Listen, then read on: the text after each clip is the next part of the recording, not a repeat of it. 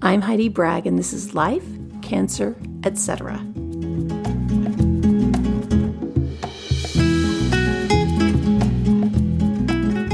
My goal with this podcast is to connect you with stories and resources that help you feel happier, more resilient, and less stressed, especially when you're going through hard times. Hey everybody, before we start today's episode, I wanted to give you a little bit of an update about what's going on with Life, Cancer, Etc. First of all, we're putting together a website, and I'm really excited about that. You'll be able to access all the podcasts. There will be some blog posts as well, and a resource list, among other things. Next, we're also putting together a YouTube channel. So for those people who don't necessarily listen to podcasts but are familiar with YouTube, it makes it an easy place for them to go and access the resources. The next thing is that my family and I are moving cross country. So this will be the last episode of season 2. We will start season 3 on or around August 1st. And we'll be spending the summer finalizing the website and the YouTube channel and recording more interviews with experts and people who are willing to share their stories to help you feel happier, more resilient, and less stressed.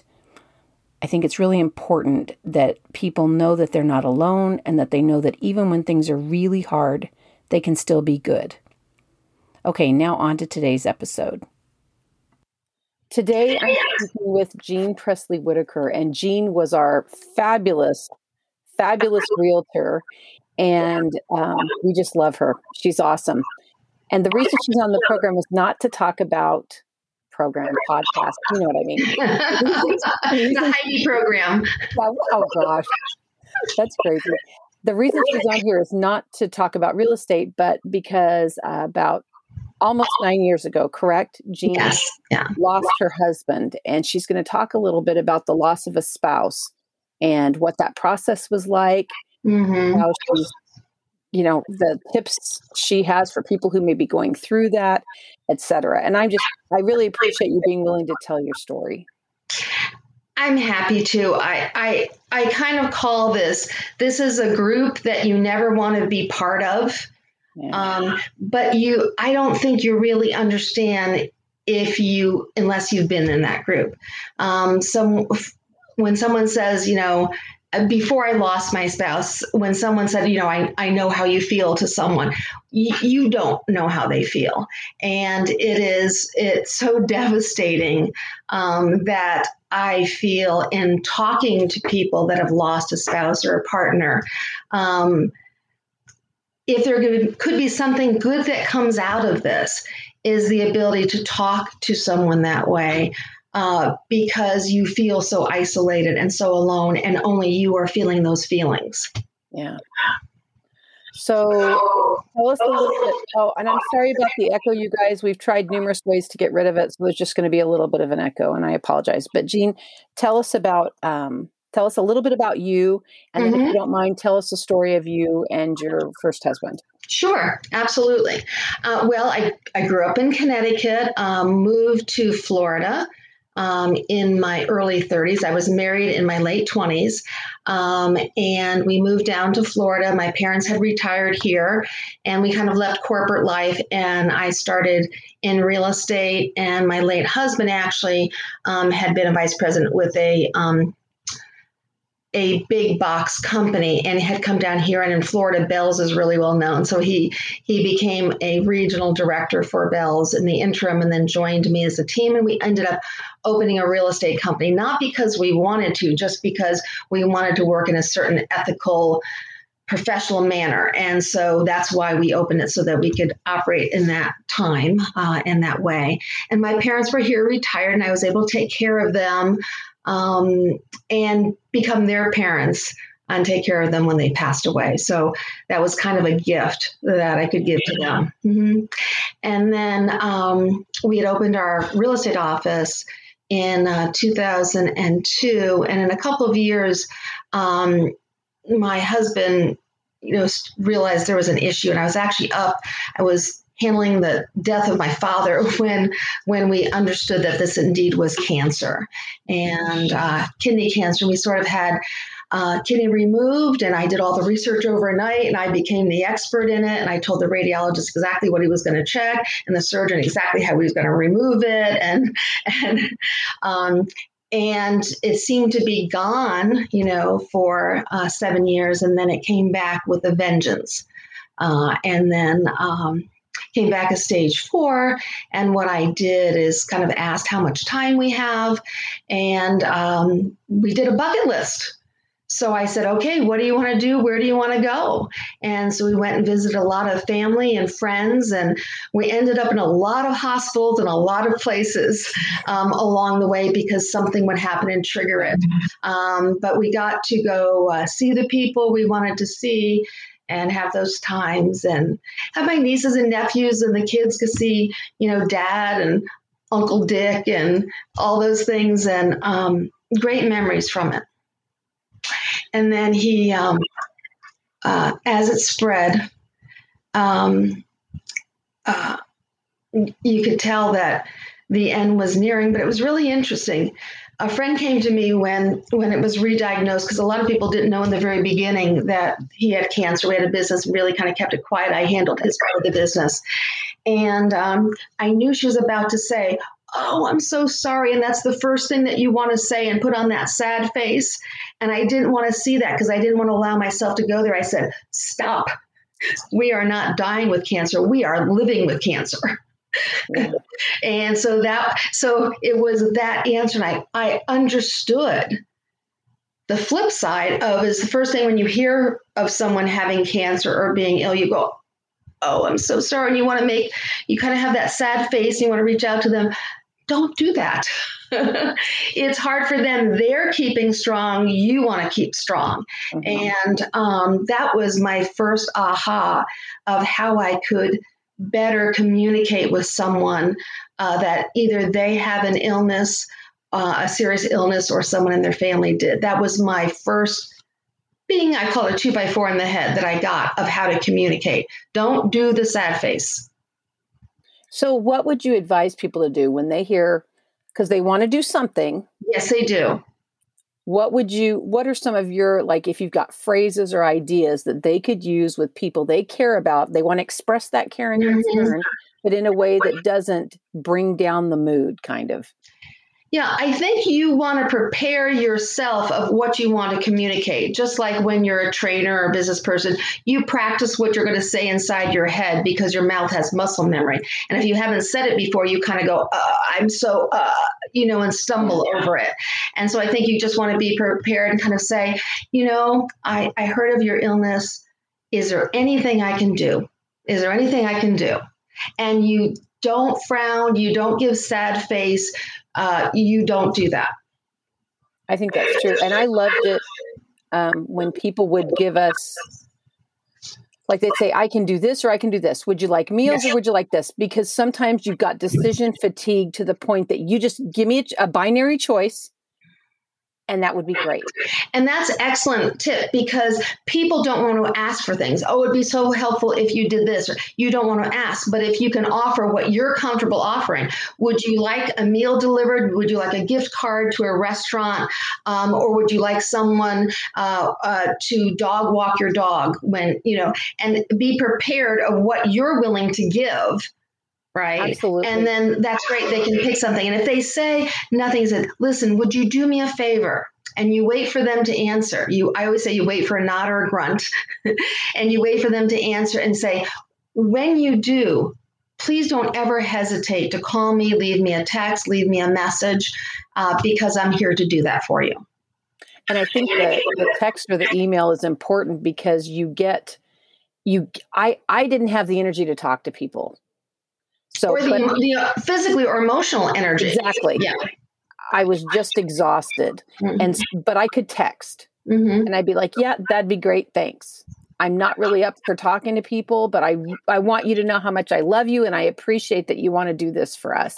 And that was, I think you offer them as many ways as possible to communicate with you, like you just said, so that they can pick the one that works for them when they're at their worst and their tiredest. Yeah.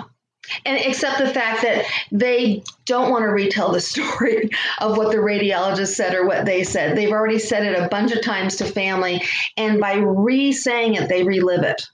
Oh, yeah. And I would put it in a thing on Facebook, or I'd send a big family text and then copy it to friends, because I'm like, I feel up for doing this about one time.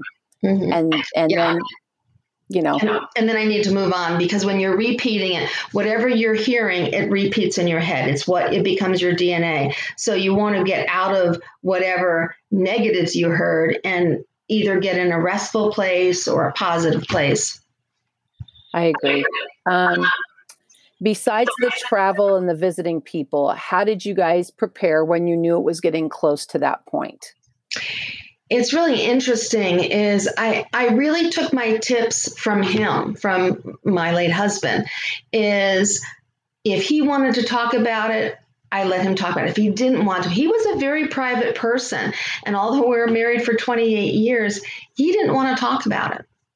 He didn't want to talk about it. And I honored that. If he didn't want to talk about it, I think the only thing that was said to me, and we were driving to a restaurant. I was taking him to all kinds of good restaurants.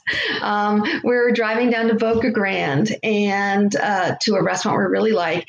And he put his hand on my leg and he said, "You won't let me suffer, will you?" And I said, "No, I won't." All right, let's do that. It's really, I wanted to take the lead from him. And I think then the hardest thing I had to tell him eventually was that I was having a nurse come to the house, and he nodded. And I had to tell him, it was the hardest thing, it is hospice. And he said, "I don't want to leave you alone." It's a hard one to lose. Yeah. Yeah. I don't know about your experiences with hospice, but in our family, with my sister, with my father, with friends, they have been a godsend for us as far as managing the meds and everything else they do for the support people. Yes. For me, I can't even imagine. I was able to keep him home, and he was able to pass away at home. I've only heard one person that there was a mix-up between, in another location, mix-up between doctors and hospice. Don't assume that the doctors communicate with hospice. Be proactive. If you're a caregiver, you have to be that medical advocate. You have to learn what that is. You research it. You bring a list of questions and ask the doctor. Look at your, the one you're caring for and say, "Gee, I noticed this," or "I noticed this." I was able to bring him in and say, "Is this shingles?" "Oh, yes, it is. Let's address it." "Is he dehydrated?" "Okay, let me leave the port in. I'll bring him in every morning for some IV fluid." You can be proactive. One of the things I learned over time is doctors are not gods. No, they're human beings. Yes. And I think we expect them sometimes to operate at this godlike level, but we have to take into account the fact that they're humans. They have a specific area of expertise, but they don't know everything in the world, and we shouldn't expect them to. We have to take responsibility. Exactly. And not in a derogatory or negative way. You want to ask questions. And one of the best things I've learned over the years caring for my mom, my dad, my late husband, others in my family is when the doctor gives their prognosis or this is the action you should take, and I figure out how that person would be aged to that doctor, whether if this were your mother, if this was your sister that you really liked, a sister that you liked, what would you tell her to do? And all of a sudden the doctor's kind of going, I always kind of joke around about it first, as if this were your mom and you liked your mom, or this was your sister, your brother. I say the exact same thing. And you liked them, because that kind of breaks the ice for them. I go, what would you have them do? And I do this. I actually lean back and I just wait. Because then they're taking this person out of their role of, here, I'm telling you this and I have to deliver this news, to, oh my gosh, if this were my sister or my brother that I really liked, what would I have them do? What would I tell them, the positives and the negatives of something? And I've always done that. And I think unfortunately, I become the caregiver person for the whole family when they go to a surgical. I just did a surgical thing with my sister-in-laws. You ask those questions because you want to really understand. Here's this treatment. What would they recommend to someone in their family? Right.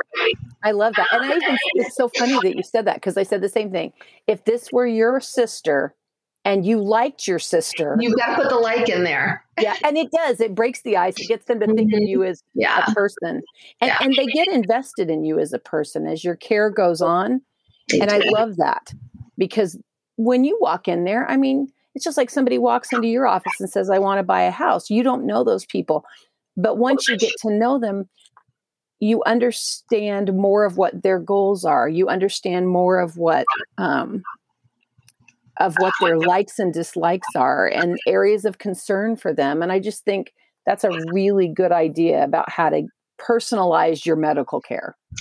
And you've got to remember, on the flip side, you're seeing nurses and receptionists and doctors that are sometimes giving this terminal news. This is what they do a lot.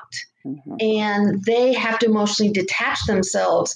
And so what you want to do is kind of, in a nice way, break down those walls and make this very personal, because you want that doctor or that nurse and even the receptionist, when they greet you, to know who that person is. It was a world of difference when I was bringing Dick in for chemo and radiation checkups, that they knew who he was and they joked with us as we came in. And because that was a huge part of our life. And so one of the things that I did when Dick passed away is I had done a video memorial with music, and to the oncologist staff and to the radiologist staff and the cardiologist staff, I got chocolate covered strawberries and on a silver platter and the CD. And I wrote a note. I said, you gave us a gift of 18 months, and you allowed me to take him and get fresh croissants and blackberries, and you allowed this to happen, you allowed this to happen. I said, just remember how hard it is every day for you and the gift that you give to your patients and their family. Oh, Jean, that's beautiful. They need to hear that, because I can't even imagine being in that role every day, knowing that person may not come back. Yeah. Yeah, it's a huge toll. I think it takes a very special kind of person to work in oncology. It is a gift that they give to us, and I can't even imagine the weight on their shoulders. So I wanted to let them know what a gift they gave to us. I love that. Mm-hmm. I'm not planning on going anywhere anytime soon. Don't. 20 years from now. You're our favorite. We like you. It's one of the ones we like. Thank you. No, but I 20, 30 years from now, whenever that happens, mm-hmm. I love that, because the people that helped me, and we had to be really aggressive because of the kind of cancer, especially the cardiac one, the middle one, but we had to be really aggressive with it. And there was a chance that could have killed me, whether it was the really hard chemo or the really intense radiation directly to the heart. It's not something they normally do. Mm-hmm. And I love these people for being willing to try. And 3 years later, I'm here. And as far as we know, cancer free. So, yeah. Absolutely. Oh. Okay. So, are there any things you wish you'd known ahead of time, or that you would do differently if you had to go through a similar experience? You had sent that question over to me, and I don't know if I would have, other than is once you or a family member is diagnosed with cancer and you've had it, treated or whatever, I wouldn't ever let them extend your next checkup to a year. I would always say 3 months or 6 months. I don't care what the doctor says. That makes sense. Mm-hmm. Yeah, you're not the only person that has said something similar. And I'm on every 3 months now. Mm-hmm. But I have weird stuff crop up all the time that they have to check. And guess what? They found another cancer because I was on that every 3 months, and that cancer's now gone. Yeah. And I don't care what the doctor says or what the nurse says or anything else. You go, that's okay. This is really important to me that we do this. And you just smile and just keep standing there until they book that appointment. Yes, killing them with kindness until they do them with with kindness. So what would you say, what are some of the biggest things you've learned or your biggest takeaway from that experience? I was always very business driven. I'm still very business driven. Well, and you're incredibly professional, and she's like a freaking machine for selling a house. I'm not kidding. We were so impressed with all the procedures and processes that you had set up, and it worked like clockwork. It really did. Thank you. And those are systems that I've developed. And what I think I should have done is taken time, actually more for myself and my family, but more for myself. And it's very interesting because, and I don't want to be chauvinistic on this, but women tend to take less time for themselves. I think either their mothers, their sisters, their daughters, grandmothers, and I think we tend to put ourselves last. If there's time, we get to that. And you know what? There's never time. And even if it's a moment just to breathe, I think, and taking that time out, finishing my day at 5 o'clock and sitting down and having an evening with a spouse. I think I would have done that a little bit more. And there's something that a friend of mine once told me, said, you should treat yourself like you would treat your best friend. That blew me away. I was like, really? Well, I would take time out for my best friend and I would go and find her the best raspberries for a treat, or I would go get the special sourdough bread, or I would go do this, or make sure, we would relax and watch the waves on the beach. And I would never think of doing that for me. That's a pretty rare occasion. And so if you take away anything, I say, treat yourself like you would treat your best friend. And I think it'd be a different world for you. You meaning everybody. Yeah, no, you're right. I think Kev is the one exception to that taking time for yourself thing, because you've met him. You know him. Mm-hmm. He's adorable, by the way. Oh, he is. He is best thing that ever happened to me, for real, ever. Well, I think it's likewise. I do love that man. Okay. Any other tips and tricks that we haven't talked about for someone who's going through this, whether it's an initial diagnosis, a recurrence, end of life care, any of that?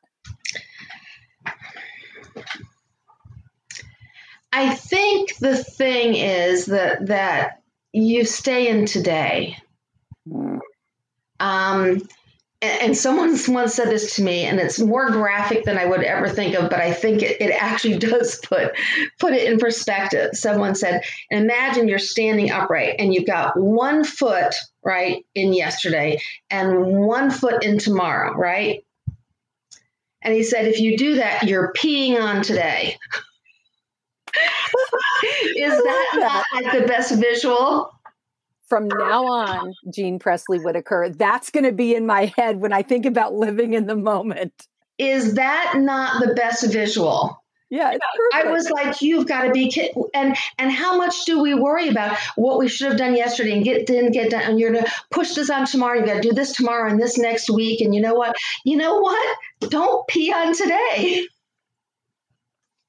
That is my favorite thing you've ever said. Awesome. I got to draw that up. I'll have the kids make a meme for me because it's just perfect. Okay, so that's stuck in my head. So yes, it would be about staying in the moment, living in the today. Yeah, and just worry about doing the next right thing, whatever that thing is, and stop. If you project all the way out, you're going to go crazy. And it's funny because healing, we think of this as, and I'm drawing a line upward and to the right with my finger. We think of it as this, upward progression, pretty constant, but it's more like this. Oh yeah. It's there's good days, there's bad days, there's good news, there's bad news.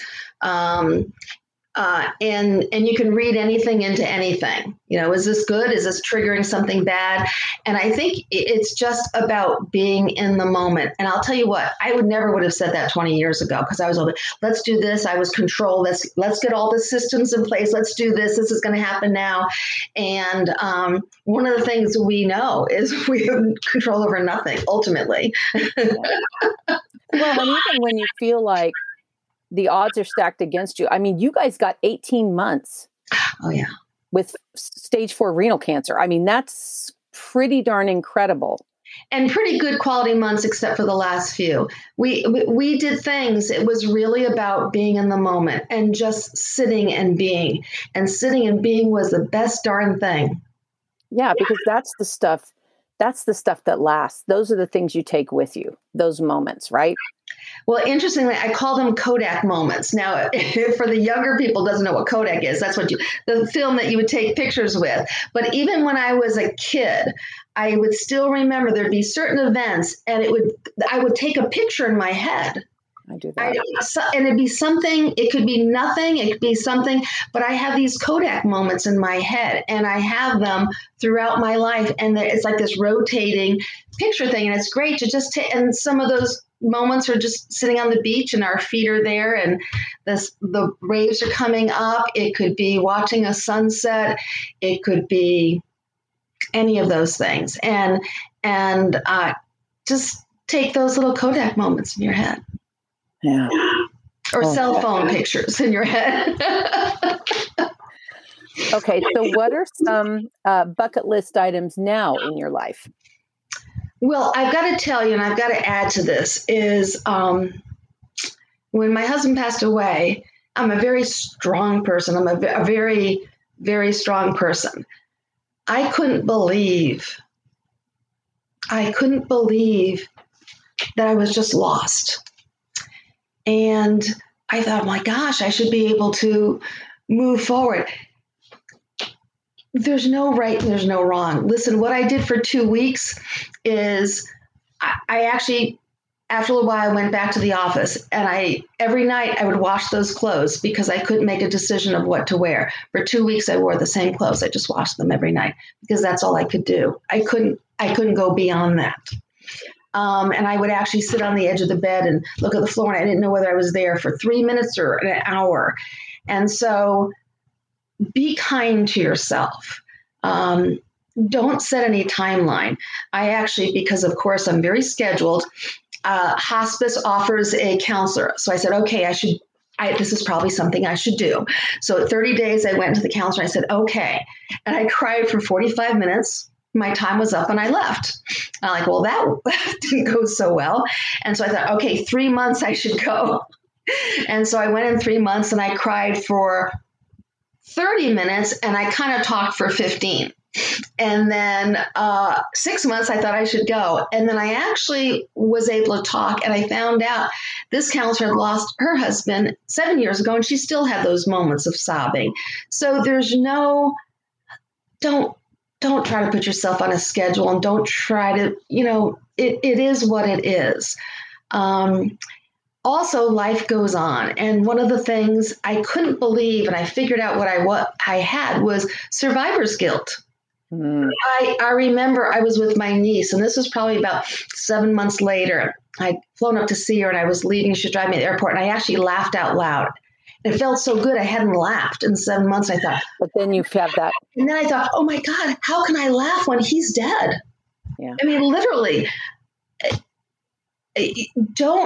you have to live.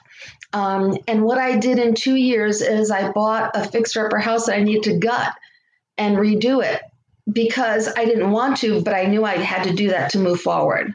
And then ultimately, a friend gave me too much wine and put me on Match and wanted me to date somebody. And I'm like, I'm not doing this.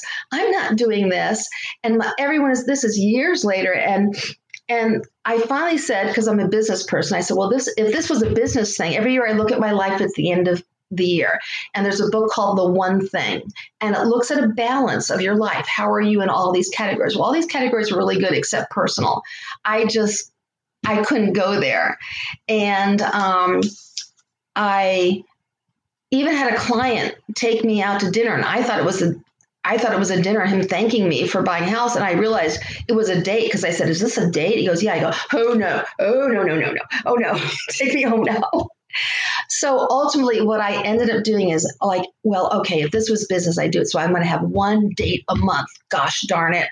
I'm just going to do it. And I never thought in a million years I found a very nice man who understood that I wasn't going to stop loving my late husband. And he just asked for enough room to love him too. And you're making me cry. It took me a while to be able to do that, and my family and friends were like, "Jean, come on." And we're married. So, and he's a wonderful man, and I'm so lucky to have two wonderful men in my life. And that's more than I deserve, and it's more than a lot of people ever get.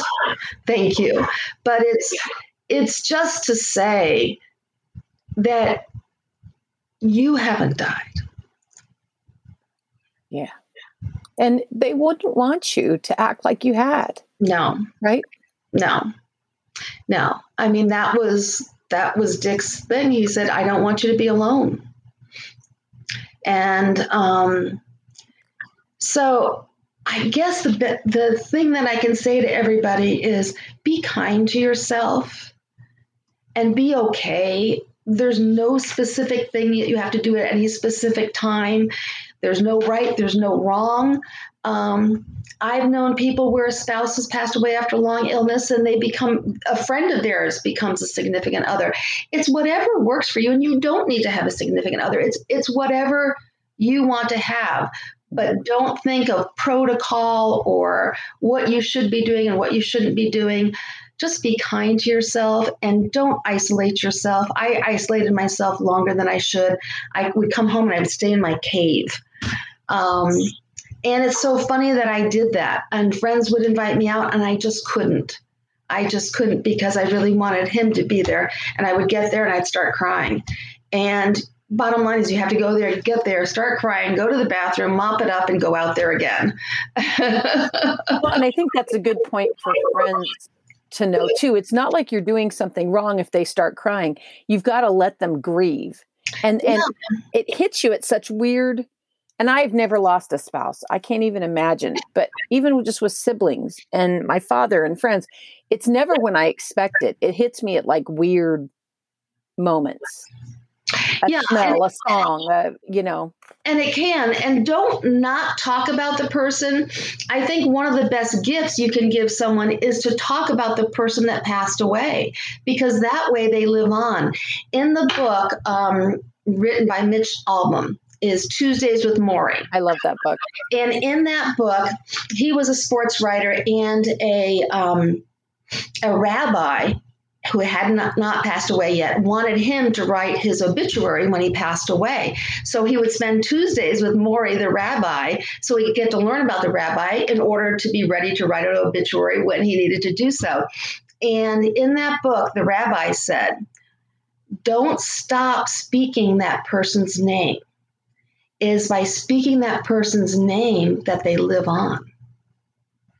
And so I talk to my kids, grandkids, nieces, and nephews about my mother, Nana. This was Nana's favorite Christmas song. This was Nana's favorite thing. And to the kids, I would say this was Dad or Uncle Dick's favorite thing. Or remember when we did this and remember when he did that. That is a blessing to their heart when you share those stories, because they live on, and people are usually uncomfortable in talking about it. It's okay if that person cries. They're allowing that person to live on. I like that.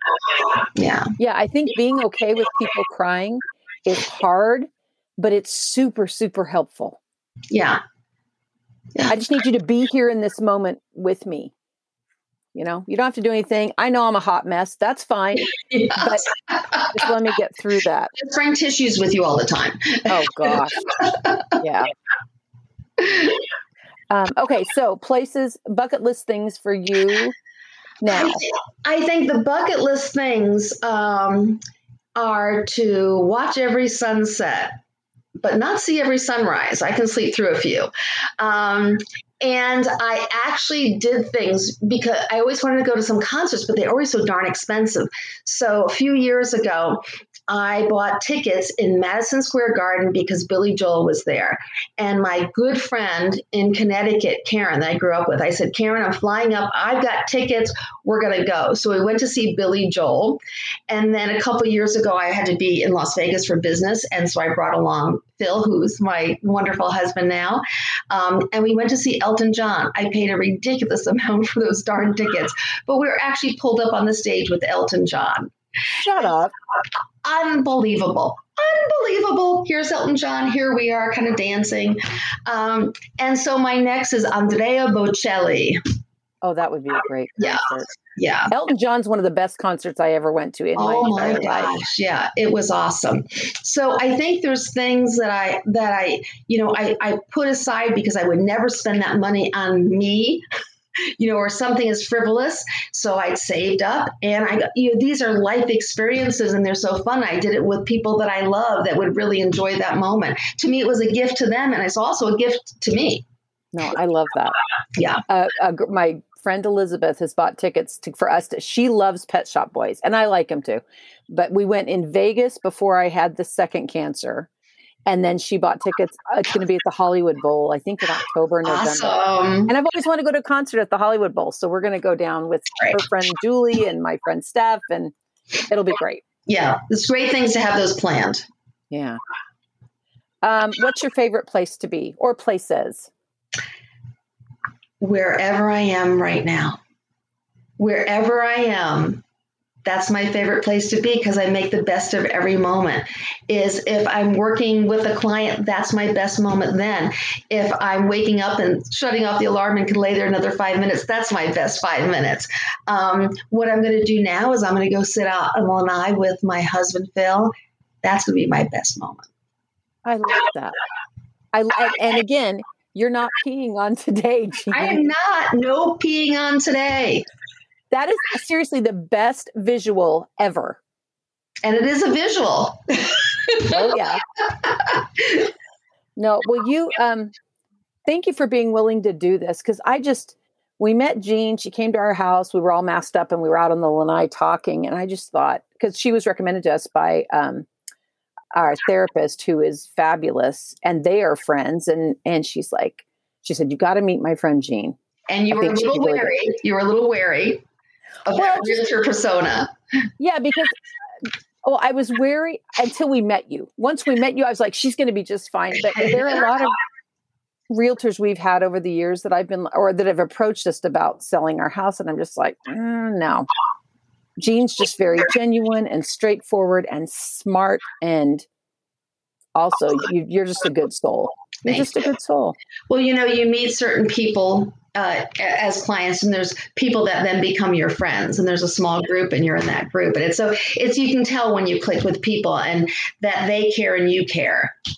Well, absolutely. And when you and Phil want to travel to the West Coast, you have a place to stay. You're on, sister. Awesome. Thanks so much, Jean. Thank you. See why we love Jean? It's completely obvious. She's got a very bubbly, infectious personality. She's incredibly skilled and gifted at what she does for a living.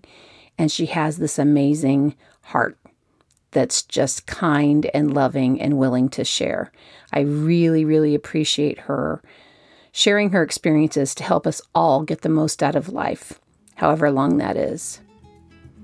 This week, as you go around the world, please do something nice for somebody else, count your blessings, and make it a really great week.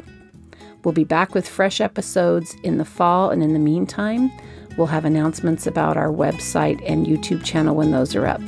Thanks for listening.